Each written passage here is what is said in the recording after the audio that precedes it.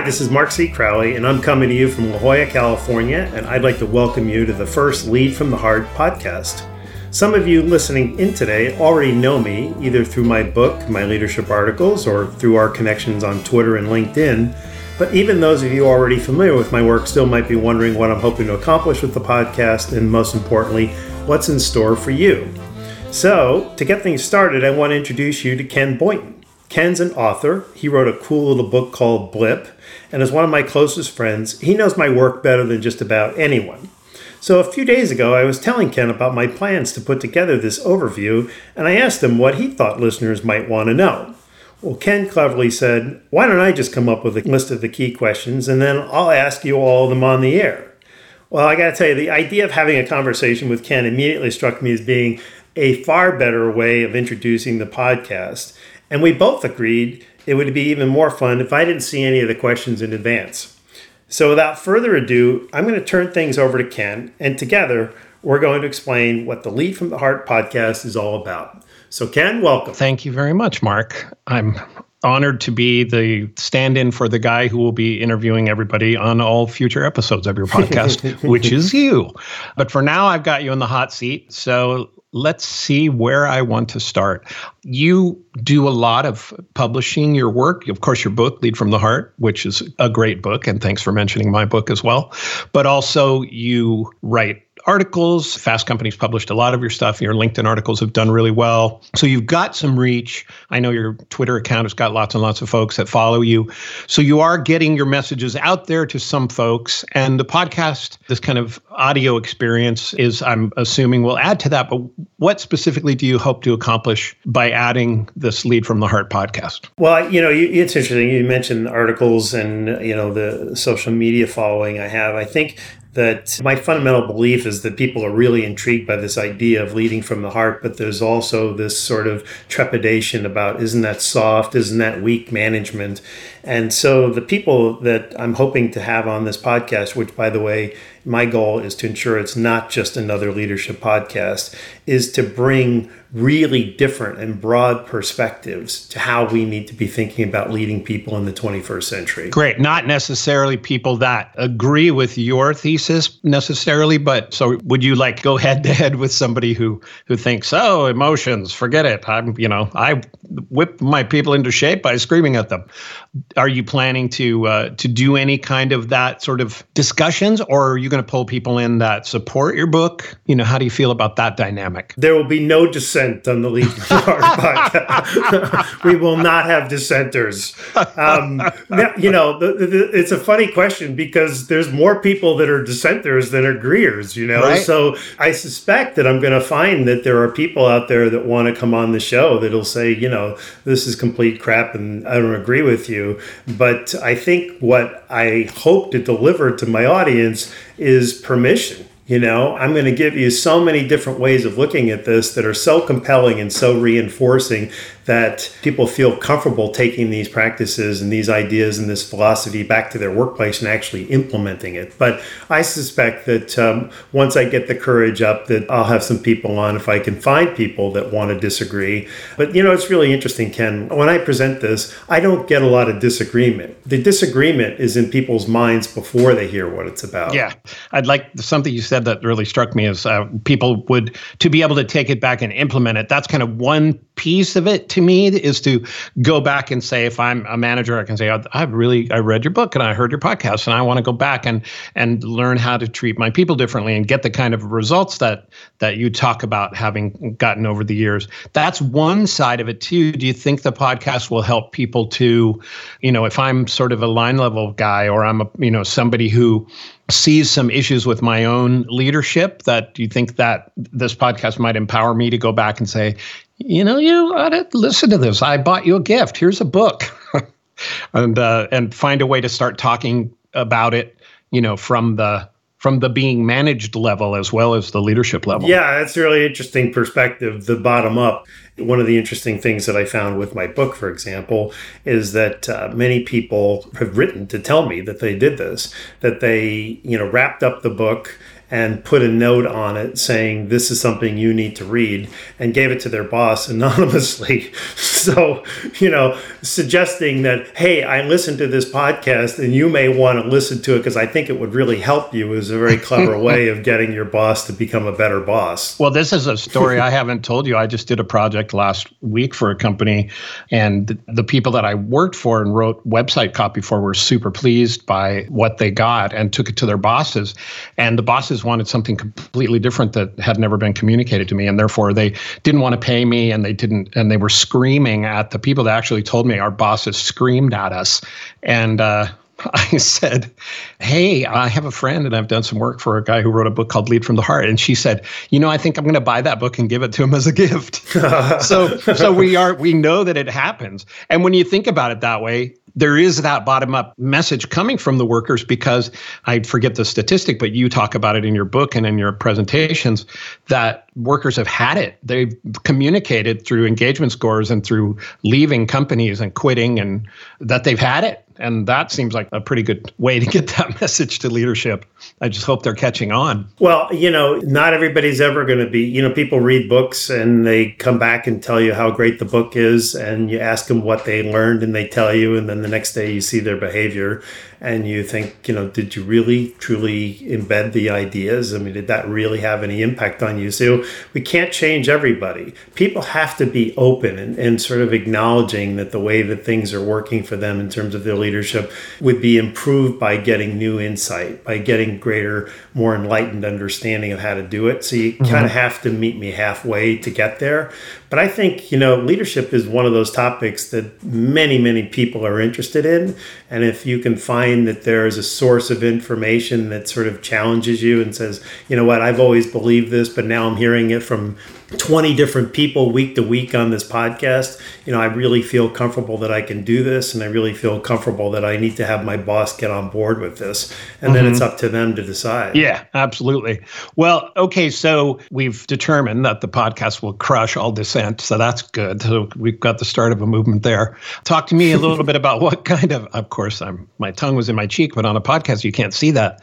What kind of guests do you hope to get? Are you looking to get CEOs? Are you looking to get, what kinds of people? And have you, can you give us any secret previews into who might be coming on? What I will say is that the list of people that have already agreed to do this, obviously this is the very first podcast, is so compelling and so interesting, but I'd like to make it a surprise. And so I'm going to hold off on that right now. I'm not sure when this is going to come out, if they're going to come out concurrently. So what I will say, though, to your question is, am I going to have CEOs on? Yes. There's one particular whose organization was named I'll hint here, was named the best global workplace. It was one of the first companies to ever be named the best company to work for in America.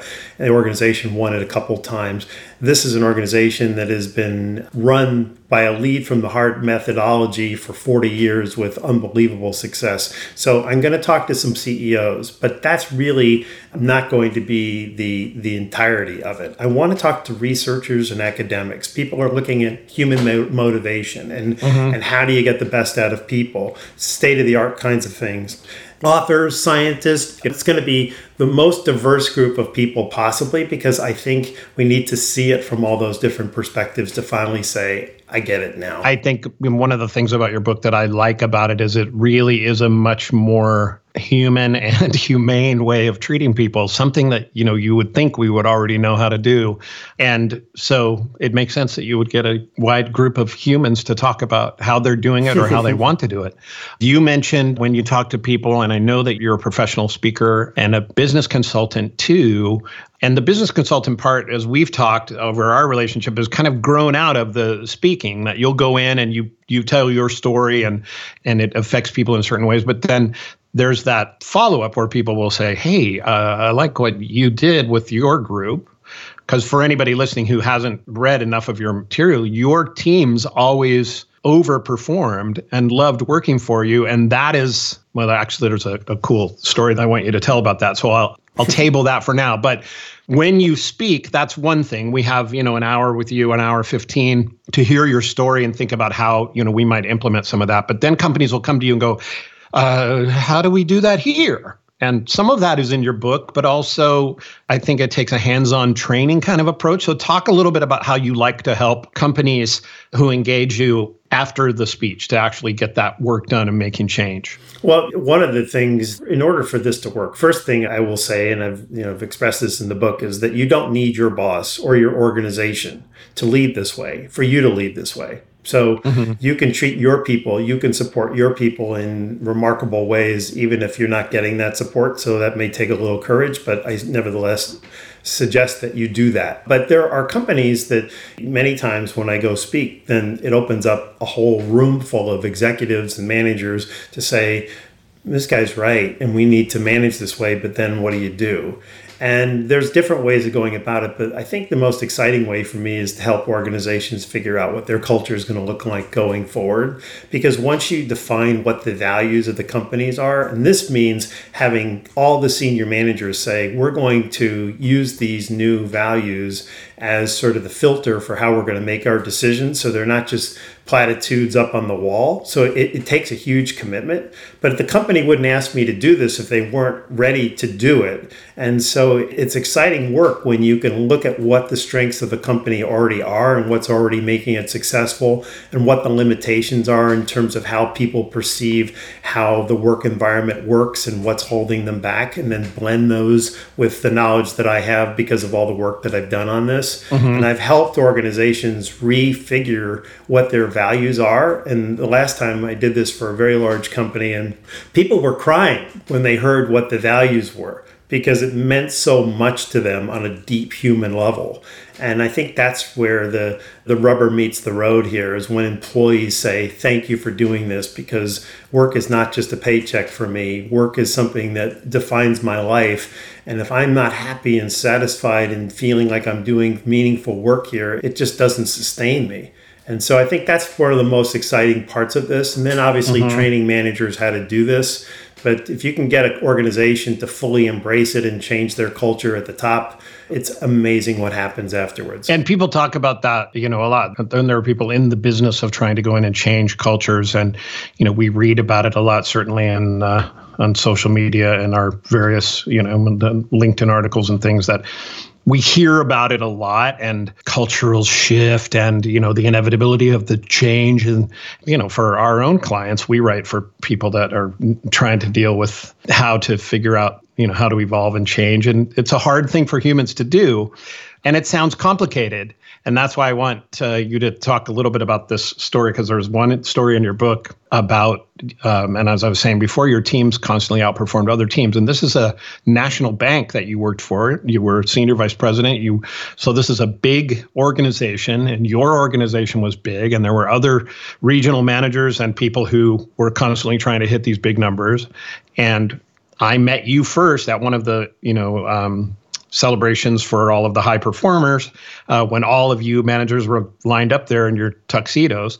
And I remember you telling me at those events that people would come up to you and go, what is it that you keep hitting these incredible numbers? What is it that you're doing that's different? And you said, I love my people. And then they would scoff at that and think, come on, tell us really what that means. And so just talk to me a little bit about that in a business context, what you mean by that, because this goes back to that idea of, is it a soft message? And I think, okay, you could say that maybe loving people is a soft message, but then you've forgotten the rest of the story where your teams are outperforming everybody and hitting these amazing numbers. So talk to me a little bit about how those come together. Well, it's interesting because there's been a lot of validation of that ever since that conversation. And we're probably talking 8 or 9 years ago, right? It was many years ago.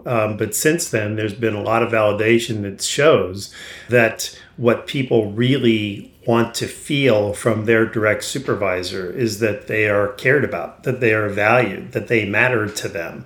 And that can't be something that is expressed, it has to be shown. And so in terms of just the commitment that I made to people is that I really wanted to make sure that people who work for me started off feeling safe, that they knew that they had a relationship with me. I never let people not know where they stood. So if they were performing well, I was very willing to say, you are fantastic. You are such a fantastic hire. I'm so glad you're on my team. Sometimes managers think, oh, if I say that to them, they're going to try to exploit you and take advantage of it. Never happened to me. But overall was an interest in growing people, developing people, making sure that people knew how much they mattered to me and how much their work mattered to the success of the organization. And I think the piece that you're really looking for was being willing to recognize people. Sometimes we think about, every manager in the world knows that recognition is important, but I can tell you through the course of my career how many times peer leaders of mine and leaders that I saw in action would give people huge goals and people would just kill themselves to hit them, working nights and weekends and forfeiting events and their families. And then as soon as they delivered the goods, the boss would say, okay, that's great, but we got to get on because we're 2 weeks behind in the next goal and I really need you mobilized, and never let people savor that victory. And so really what I have found is that telling the stories of how people got there, making sure that people knew how much I appreciated it, and sharing it publicly so that everybody on the team knew how hard people were working and what they were actually doing to drive those results. It affects people in their hearts, Ken. I mean, I know that sounds soft and weak, but it's true. It affects people so profoundly that people want to come back to a meeting the next month and feel that same way. And so they're willing to do extraordinary work in order to experience those feelings, which means recognition has a really amazing impact on driving future performance. And sometimes we think every time I give recognition to somebody, I have to reach into my pocket. And I mean that metaphorically. It feels like I'm giving something away. And I think what I'm really encouraging people to do is think of from a generosity standpoint, that you really can't overappreciate people, and that it's managerial malpractice not to routinely thank and acknowledge people for the work that they do. So you're saying, and when you love your people, that's just a simple way of saying what you just said. Behind that is the recognition, the respect. I love what you said. You can't just be expressed. It has to be shown. You have to take time out of your day to actually demonstrate that you love your people and you love what they're doing and you recognize that they worked hard. And it's really in some ways all of the things that make a parent successful. You challenge your child, you love your child, you support them, you make sure they're safe. These are like human needs, really, is what you're feeling. So for those people who think that's soft, I think, well, but every human needs it. Ask a psychologist. Well, I mean, I think one of the things here is for anybody who's tuning into this and going, whoa, love your people, I'm out of here. You don't have to say it. You just have to show it, because that's what people fundamentally need. So when I say I love my people, it's because I know deep down that's what it translates into. People know Mark cares about me as me. And it's not just a global thing. I'm one of his people or one of his employees or someone on his team. They know that I care about them, about their growth, their success, their career aspirations, about what's going on in their lives and what they're trying to get from work. I know all of that, and I tried to really sustain that in people and give that to people. And everybody's unique, so there's no everybody gets the same brush. You have to give what people individually need, and you get to know them and you find out what that is. And when you give that to people, people are so satisfied and so grateful that they'll do extraordinary work for you. Yeah. That is love. But if somebody doesn't feel comfortable using that terminology, you don't have to. It doesn't really, just do those things. Yeah, we rise when people see us and acknowledge us and need us and express that we're important, which makes perfect sense. But I was thinking of you standing there with these high-powered type A, executives standing around, and that it must have been a little bit satisfying to say, the secret is I love my people. Because you had to know that would kind of make their brains explode a little bit, especially a decade ago. Well, I didn't even have the courage to say it. Originally, when I first started speaking several years ago, it was something that I believed, but it wasn't something that I would say. And then I started ending my presentations and saying, if you remember any one thing from this, it's love your people. And then I went, but it's business love, like I had like a caveat, I didn't have the full courage. And then I was like, this is nonsense. You're speaking your truth. So if you're speaking your truth, then tell them what you really believe. And what I believe is that when you love your people, they will do extraordinary things for you. That's my evolution. No, that's good, because I think that's, especially we tend to get into that. We have that thing that's been around forever, it's nothing personal, just business. And everything's personal. And I think we learn that as time goes on, but I think it's good when you've got a leader who acknowledges that you came in the room, not just a person who's supposed to get X amount of things done in that week, but you come in as Ken, the guy who enjoys playing guitar and wrote a book, and and they know all the details about you, and suddenly you feel like I'm valued as a human being when I walk in this place, even if you never really say it to yourself. I think we feel that, like you said, it doesn't necessarily go into their brain, it goes into their hearts, which is cool. If I ever did have a real job, I think I'd want to work for somebody like you. Well, you just used a word that I want to call out here, because it's really the central, philosophy, the central tenet, the foundational idea, which is that feelings and emotions drive human behavior, what people care about, what they commit to. And so when you're trying to grow people and make people feel safe, make people feel supported, it's all the feelings. And the feeling then translates into the thought. It's not the other way around. Mm-hmm. So when people are feeling like, hey, I'm working for somebody who really cares about me, who's giving me great opportunities, knows what my aspirations are, and is helping me meet them, he appreciates me, he encourages me, he's kind to me, he's thoughtful. All of those kinds of things create a feeling. And when people have the experience of positive emotions, it motivates them and inspires them to do even greater things. Mm-hmm. And so that's, you use the word feelings. That's really a huge takeaway from the book and everything that I talk about, is if you realize that feelings drive people's motivations, then you ought to be thinking, ironically, about how you make people feel, and your behaviors and your communication and your style and all of it,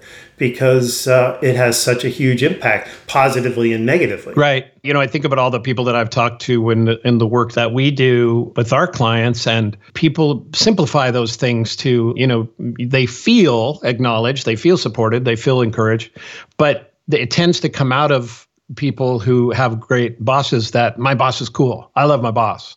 I love working here because I have a great boss. And that's one of the reasons why, the big reasons why people love their jobs. People don't tend to say, I love working here because I make $67,000 a year. They say, it's a great place to work because I love my boss and I have a great team. And it's always about the people, and it's always about the emotions. And so I'm saying what's in your book now. So I'm going to, I think that's all the questions that I have. I'm excited to hear the conversations with the folks that you have on, and see if there's any people who come on and challenge you. I think those will be interesting conversations as well. But thanks for letting me do this. It was really fun. Well, I really appreciate it. And thanks for the idea about bringing on the dissenters. So I honestly had not thought about doing that too early in the program, but in honor of you, Ken, I will definitely be doing that. And so as we close, I hope all of you listening will subscribe to the podcast.